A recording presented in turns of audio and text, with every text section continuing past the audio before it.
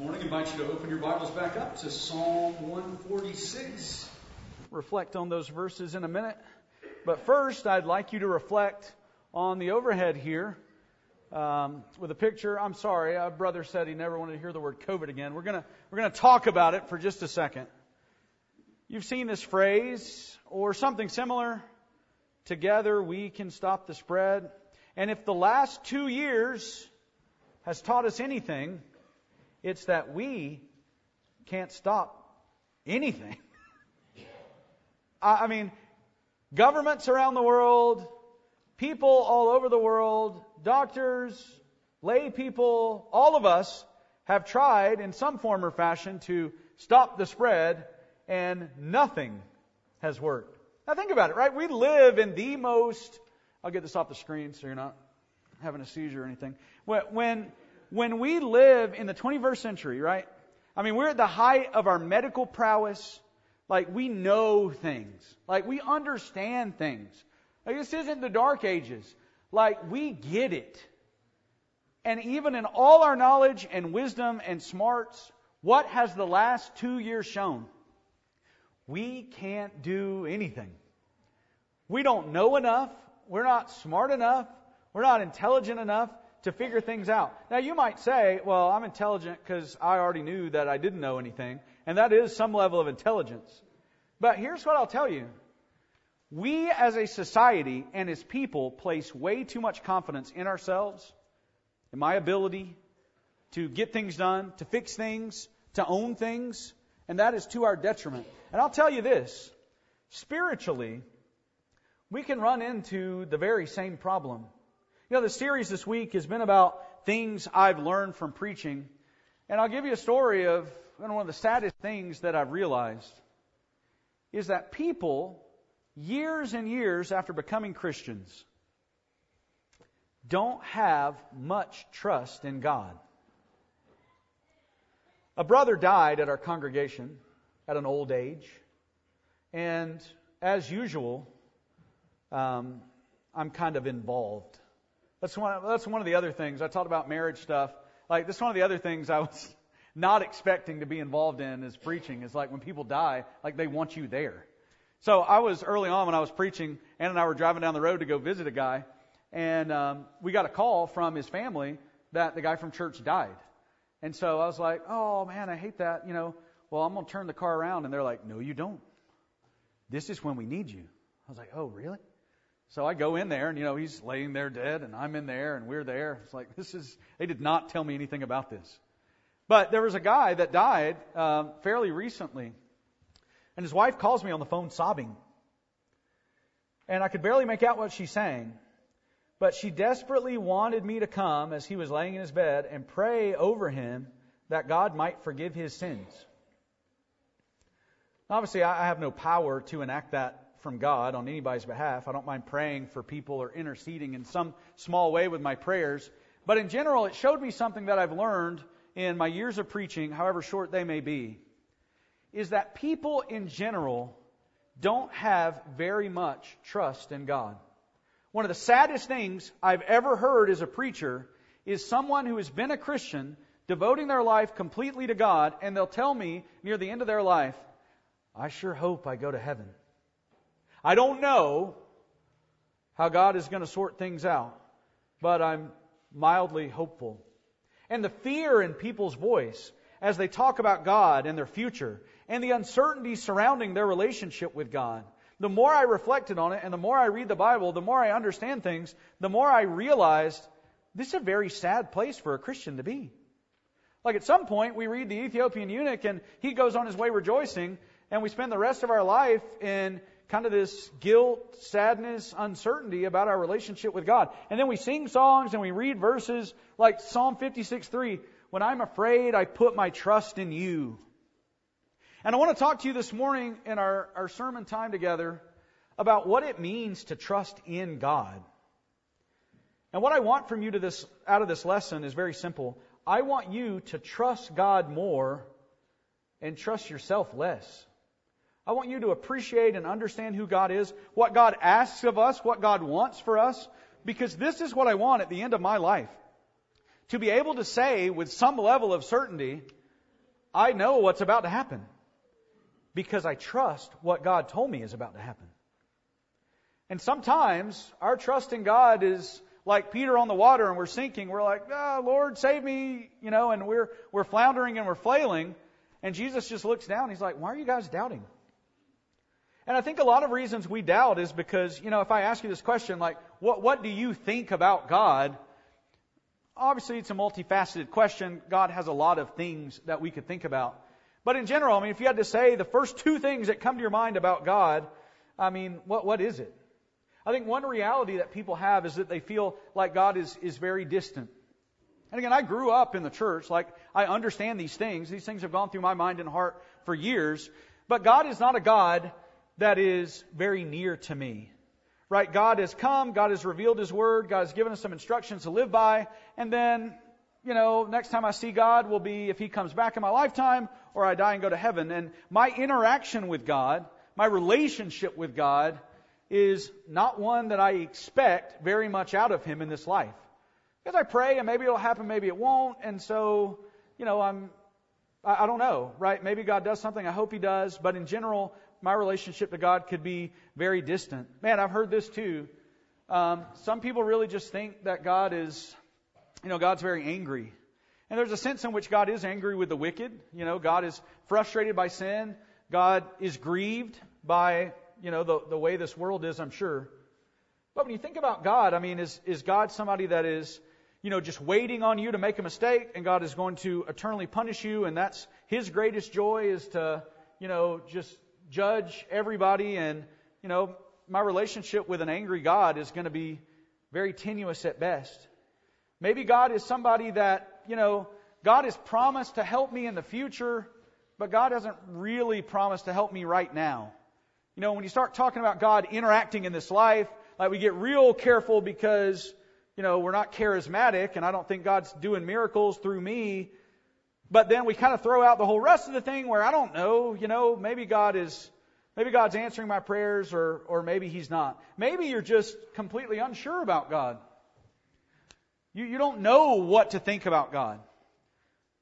And so much of our time can spent reflected on doctrinal things, which are important, that we never come to know God, and understand Him, and see His character and who He is. And I would challenge you that if you don't know God, it's going to be very difficult to love Him. Because the Bible's going to feel like somebody just dropped some rules that your parents gave you, and you're like, why am I doing this? Like, I don't understand. Because some of these I like, some of these I don't like.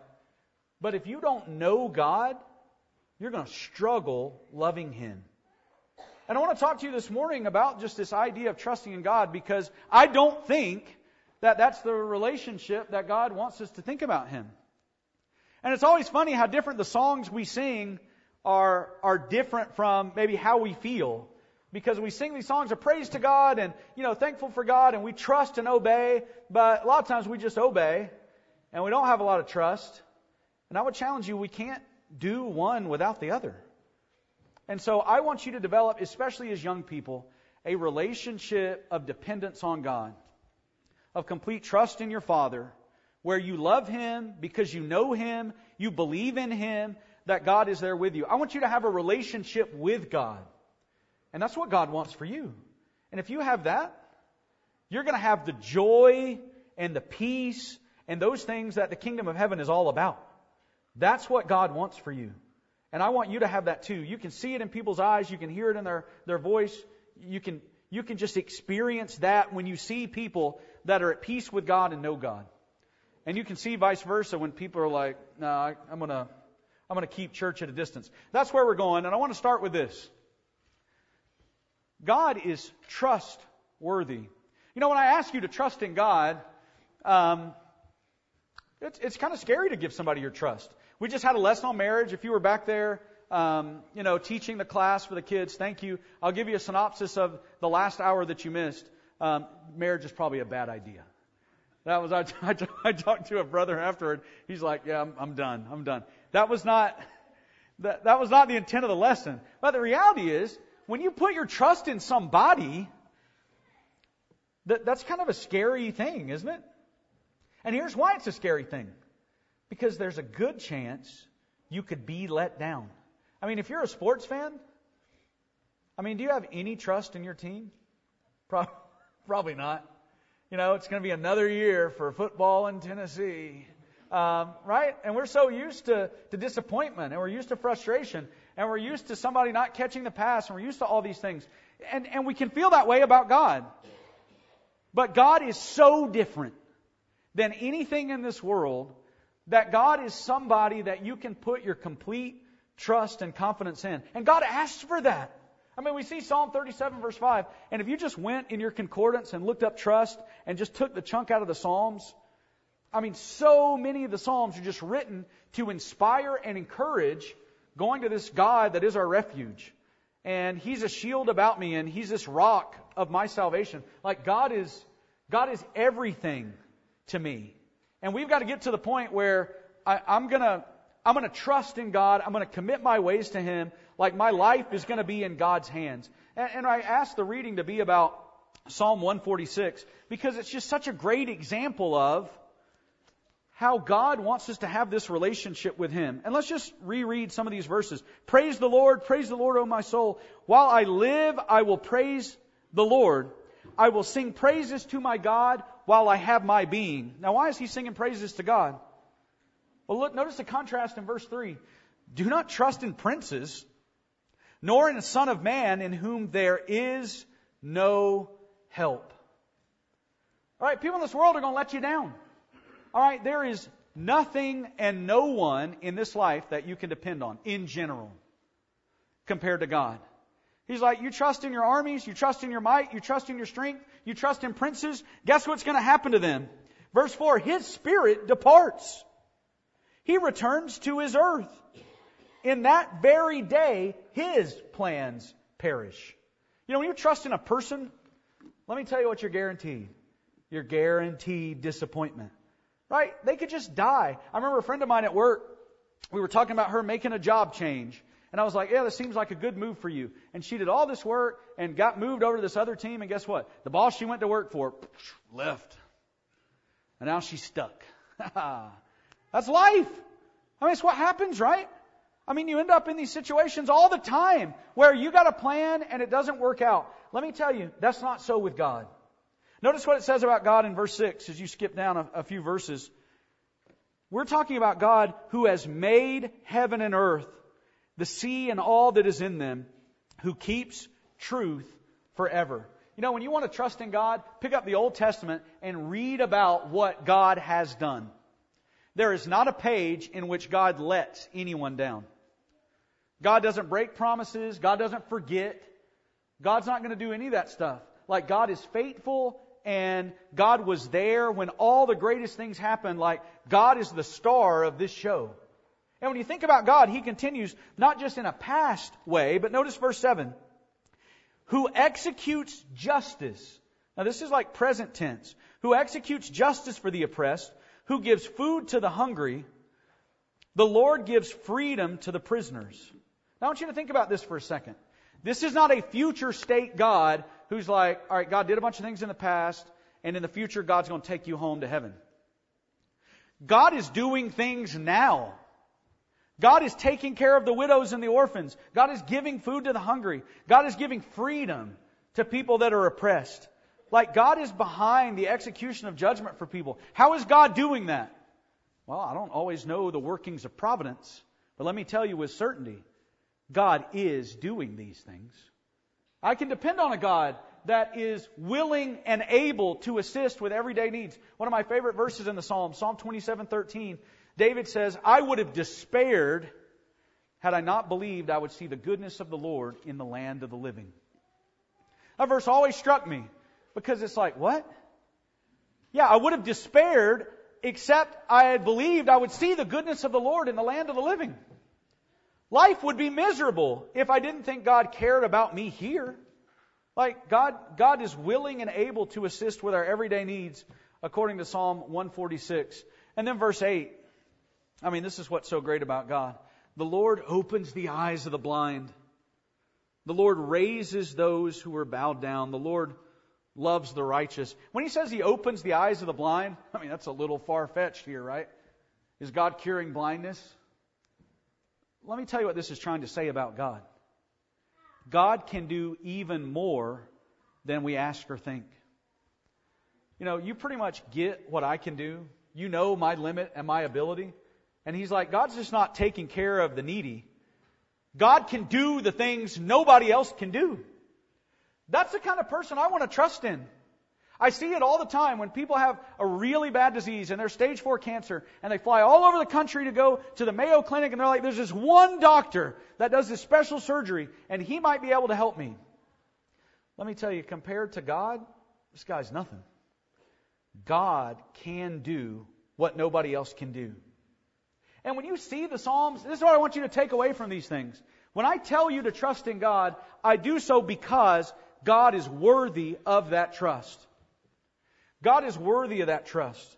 God is there for you and wants to be there for you in that relationship. And so as we start our lesson here, you know, I say start. That always messes up our congregation back home.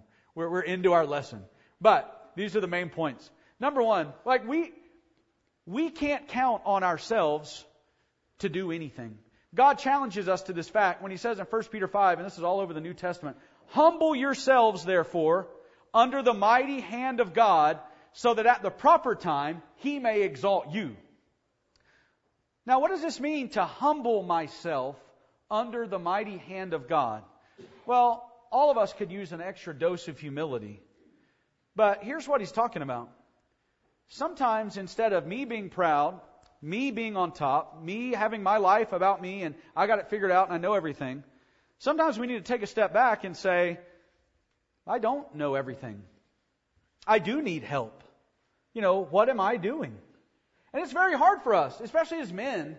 We would rather suffer and ask for help. You know, directions, we always have a problem with that. I mean, now with our GPS, you know, it's solved a little bit. But let me tell you a story that happened to me while I was preaching. So I go to preach at this congregation, you know, and I'd never been there before. But I'm like, this is nice. So I'm standing in the back and people are coming in. I was like, hi, I'm Stephen Trammell. Nice to meet you. They're like, oh, good. Are you visiting? Like, yeah, I'm visiting. I'm speaking tonight. They're like, oh, okay. And so I meet more people. It's like, hey, this is who I am. I'm speaking tonight. Well, finally a guy comes in and he's like, oh, I'm teaching the class tonight. I was like, no, I'm speaking. He's like, well, I'm the preacher here, and I think I'd know. And so I'm looking at my clock. I'm like, well. He's like, oh, you're probably preaching across town. It's about 20 minutes away. You know, I knew what I was doing. Let me tell you what I did. I didn't have kids, so it was easy. I was like, Anna, get in the car. I don't care about any of these people, you know. They all know my name. We got to get out of here. I drive 20 minutes. I open the doors. I walk right down the aisle. The congregation is dead silent. They already sung all the songs, said the prayers. I just walk right up to the front and start preaching. You know, I could have put the pieces together, right? That maybe we're in the wrong place, but I know better. The congregation doesn't know. Like, I'm here to preach to you. Brethren, we're like that a lot of times spiritually, right? Where we feel like, you know, I can do it all. I can handle it all. And I often think of Moses, one of God's greatest leaders of all time, had these moments of just reality, whereas the meekest man on earth, do you know what Moses did a lot of times? Moses said, I just can't do what God asked me to do. I just can't do it. God, the burden is too great. God, how am I going to go talk to Pharaoh? God, I can't do these things. And God at every turn would not say, hey, you're a total failure. God would help him. I'm going to give you Aaron. Aaron's going to help you out. Aaron will be the mouthpiece. You know, he's going to help you. You know, God, what am I able to do? The numbers of these people are too great. You know, they got all these complaints and they're coming to me every day and I'm getting worn down. He's like, you know, I'm going to put my spirit in some people and they're going to help you out. You know, and people are concerned about it. You know, all these people have the Spirit of God in them. And he's like welcoming with open arms all the help he can get. Now, if this is somebody that God wants me to be like, as an example of the meekest man on earth, like I want to be that person. And when we have ourselves in the right perspective, when I'm humble enough to acknowledge, yeah, I probably need a little bit of help. Yeah, I'm not trusting in myself. Then we are ready to be aided by God. Because sometimes we think, hey, God's just going to exalt me at the proper time. He's not going to do that unless you humble yourselves. And Peter would say, brethren, clothe yourselves in humility. That's a hard thing spiritually to be humble, isn't it? Because so much of our spirituality is based on my accomplishments, my knowledge, my understanding, my ability to have pleased God. And so over time, I think, I'm a pretty good Christian. Go to the right church, know all the things, like I'm pretty good. And the more I know, the more I'm better, the less I need God. Until you get to these seminal moments later in life where you're like, maybe I don't know everything and I hope I've done everything right.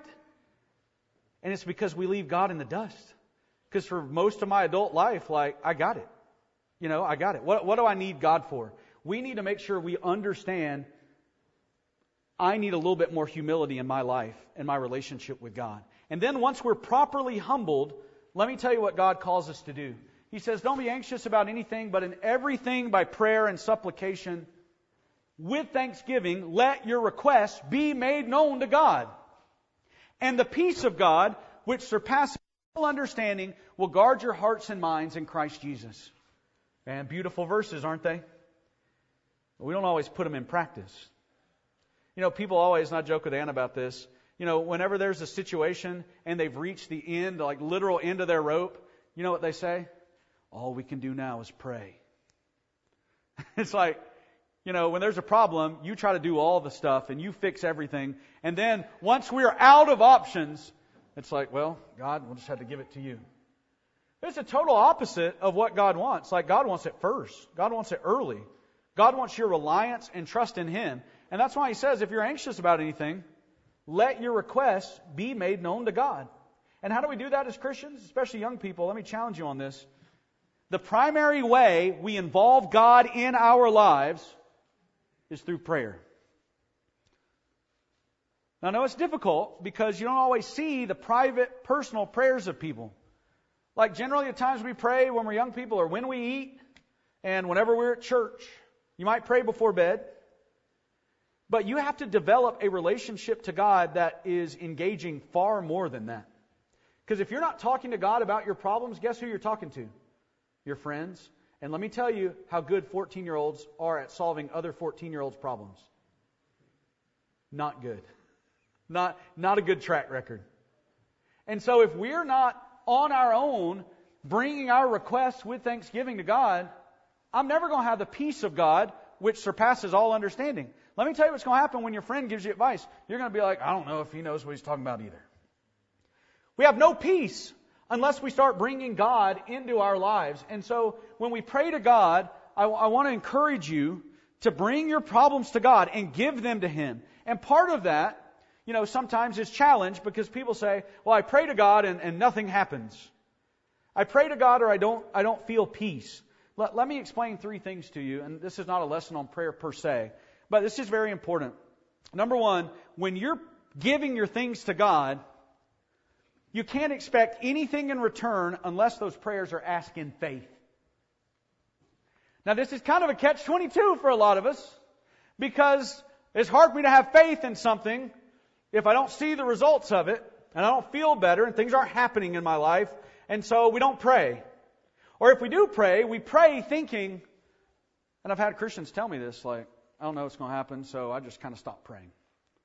Like, we're only going to pray if we're guaranteed an instant result or that things are going to go our way. And so we lose faith in prayer. Well, if you go ahead and ask a bunch of prayers and have no faith, God's not going to answer it. And so then you're like, Stephen, I told you, and this isn't right. We've got to renew our faith in God. We've got to come to love God and believe God and trust in God and develop that and reading your Bible where it's like, God help him, her. God's going to help me. God's going to be here for me. And if you're not coming to God in faith, you're already making that a reality. Secondly, we got to be persistent in prayer. Luke chapter 18, my sister and I were talking about these verses the other day, and you remember the story of the widow that kept bothering this judge. And if any of you have ever gotten legal help, you can understand why she's just needing some help, because you're not just going to roll up there to a lawyer and get something on the cheap. But she needed help. And it said that he was willing to help her. But the whole reason Jesus told this story is so that people would pray and not lose heart. And at the very end, I want you to appreciate this, at the very end of the story in Luke 18, he says, will not God avenge His own elect who cry out day and night to Him, though He bears long with him? I tell you, He will avenge them speedily. Look, you want to grow your trust in God? Read your Bible. Read these words. Jesus is saying, let me tell you what God wants to do. God cares more about you than this judge cared about this widow. Like even unrighteous people can do things if you're persistent. How much more is God going to do it? But what is the question Jesus asked at the very end of verse 8? Nevertheless, when the Son of Man comes, will He really find faith on the earth? The problem's never been with God. And the problem's never been with Jesus. The problem's with me. I'm not demonstrating the faith that acts like God is going to do anything about it. Because I'm not praying or I'm not consistent in that prayer. And then third and finally related to this, our prayers need to be paired with a righteous life. I know sometimes people turn to God in prayer in their heathen state and they think, oh, God's going to save my granddad and, I hadn't been praying or living right, but God's going to hear me. Let me tell you, our prayers can be hindered by our bad marriages. Our prayers can be hindered by our ungodliness and all sorts of things. And so if you doubt prayer and doubt God, but you're not living right, again, that's a self-fulfilling prophecy.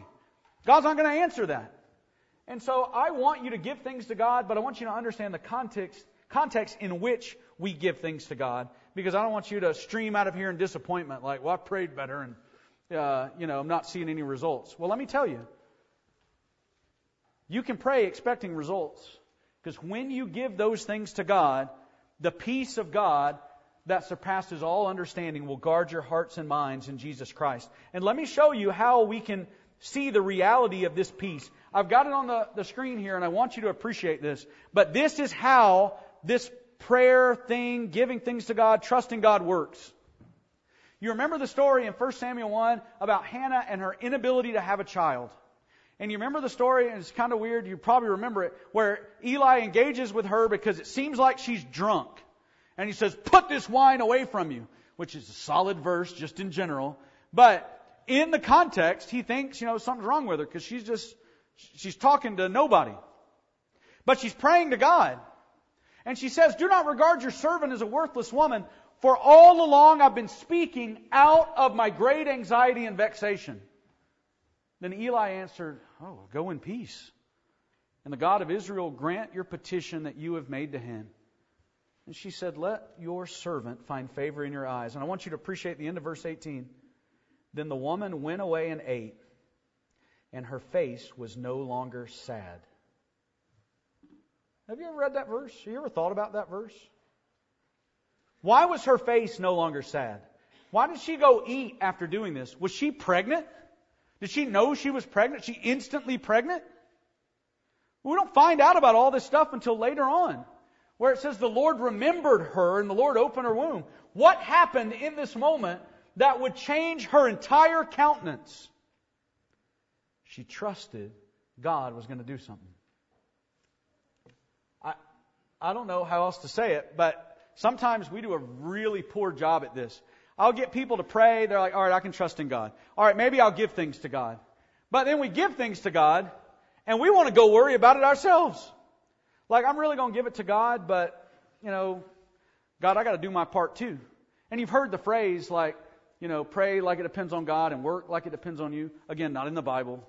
It seems real good. And generally when people say that, it's because I like to work like things are on me. And I don't know how to really trust God. And I don't know how to really give things to God. And I don't really believe God, because after I'm done praying, I just feel like, I got to go do my part and I got to go get IVF or whatever. Like, I got to solve my problem. And we give things to God, but in reality, we've given nothing to Him. We might have clued Him in a little bit, but I don't really believe it because my face belies me. If she spent all this time in prayer to God and she goes home and she's still miserable and upset, what does that say about God? Well, it says a lot about God. It says how I feel about God. Like, God's not going to do anything for me. And so I ask you, as we talk about trusting God to handle it, why should I trust God with my concerns? 1 Peter 5:7 says to cast all your cares on Him. Why? Because He cares for you. Now I want you to think about that last word I just said. Who does God care for? God so loved the world. Well, who does this verse say God cares for? cast all your cares on Him, for God cares for you. Do you believe that God knows who you are? That you're a person made in His image? That He has some vested interest in you? That He loves you? That He died for you? That He's thinking about you? That He's listening to you? God cares for you. God cares for you. And let me tell you, just from personal experience, and a lot of y'all got me beat here, but I don't love my 5th kid any less than I love the 1st kid. Some of y'all with 6 and 7, maybe it tapers off toward the end, but with 5, it's still there. That love is just as strong. And if you had 10 or 15 or 20, it's hard to imagine you being like, no, I hate these. But that's how God is. Like, God has the capacity to care for all of us. And so He's just waiting for us to cast our cares on Him. And then God's like, thanks for bringing this to me. Let me act. What a great thing to know that God cares for us. Secondly, Matthew chapter 6, Jesus tries to encourage us to understand, look, God has shown great care for really less important things. God cares about the birds of the air and the lilies of the field. Like, God has blessed them, cares for them. Like, they're not concerned and worried. God's not looking at the birds and saying, good luck out there, birds. God has perfectly created this world to care for all of His creation. And yet Jesus tells us this great thing: you are of much more value than they. So if God has shown He can care for everything else, what do you think He's thinking about you? God is willing and able and eager to help you. Last thing I'll leave you with on this slide, and this is crazy, but I want you to appreciate it. God literally asked to help you. You remember the great passage at the end of Matthew 11 when Jesus said, that His yoke is easy and His burden is light, and you'll find rest for your souls? What did He say before that? Come to me. Come to me, and you'll find rest for your souls. If you're weak and heavy laden, come to me. I want to bear this burden with you. Like, my yoke's easy. You're not going to come to me and find things are more difficult. My yoke's easy and this burden's light. Let's attach ourselves to each other, and whatever burden we're pulling, let's do it together. And so God with open arms is like, come to me and trust me to handle these things. And what powerful things for me to appreciate and learn to trust in God. And this culminates in this very last slide. When it comes down to it, I want you to trust God, not only with the things of this life, but with your salvation. And there's a verse I want to read to you from Philippians 1, and we'll reflect and think about some others in just a second.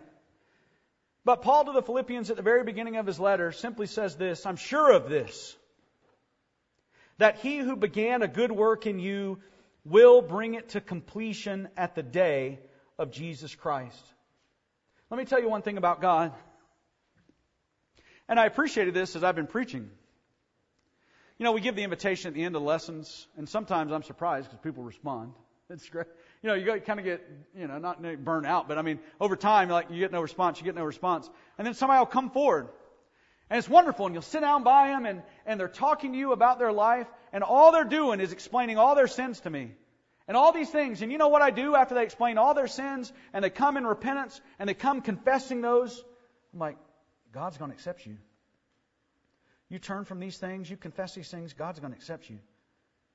Like, you come up here and you stand before people and you're like, here's all the things I've done. And you know what I promise them? Hope and forgiveness.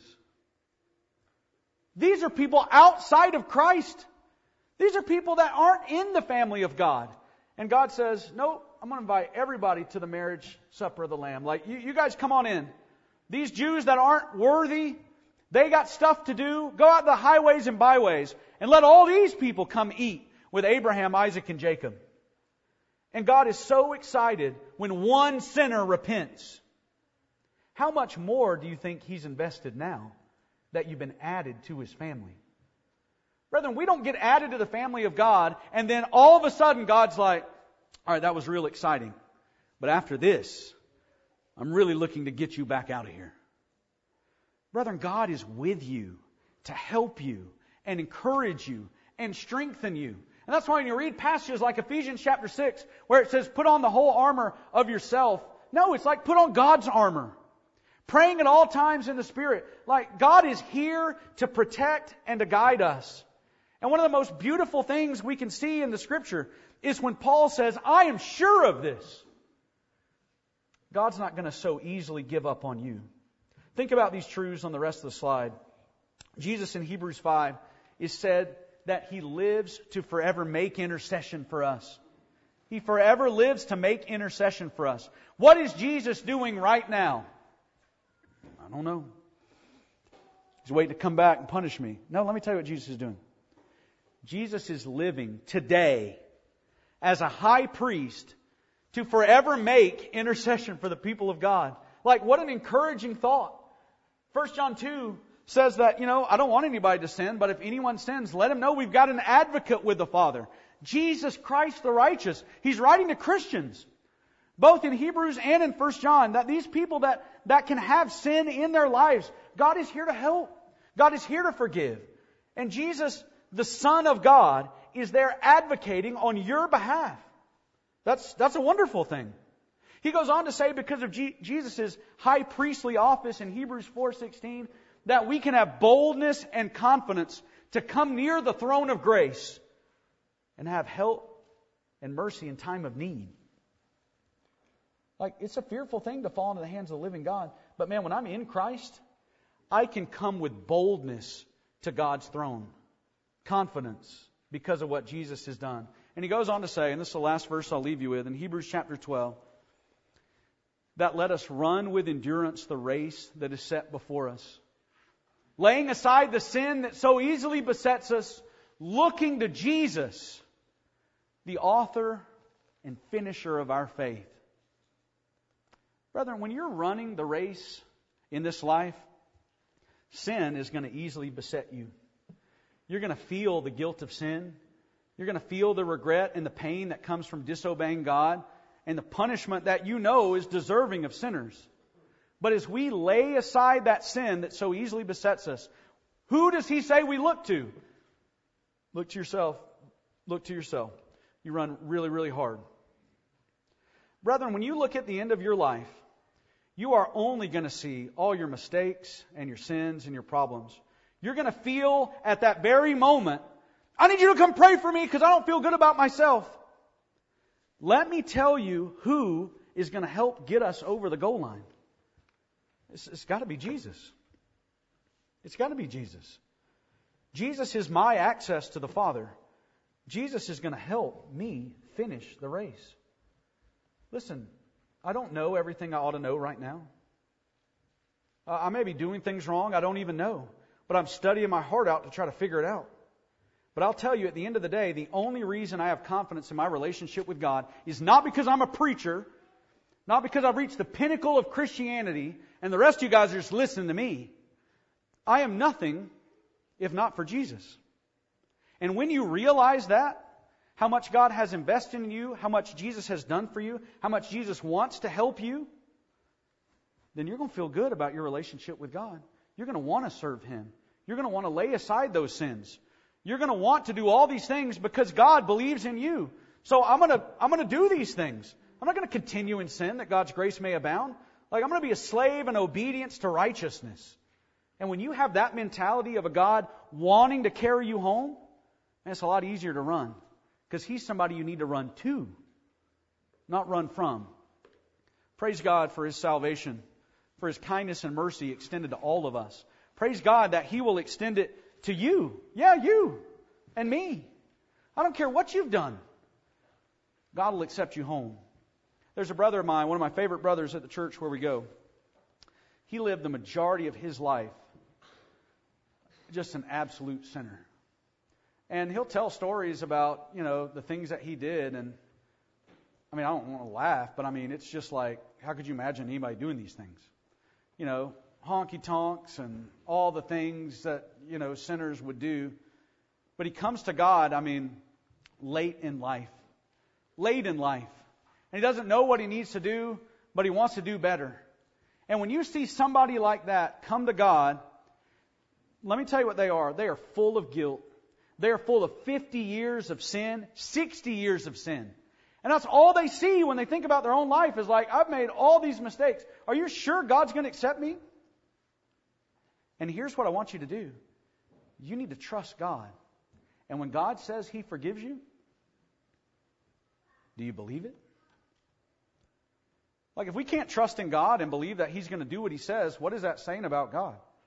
But if we can trust that if I repent and confess my sins, that God will forgive me, then I can have some joy because I believe in God. But if we don't really think God's going to forgive me, then you know what that says to God? I don't really believe you. But God, at the end of this service, is offering you complete forgiveness. Like right now, you. And if you believe that fact, that's the foundation of everything, you can come to Him now. Maybe you need to be baptized in water for your sins' forgiveness. Maybe you need to make a confession. Maybe you need to get more serious about your life and go home and live for Jesus. I don't know what you need to do, but I want you to do it now as we stand and sing a song to encourage you.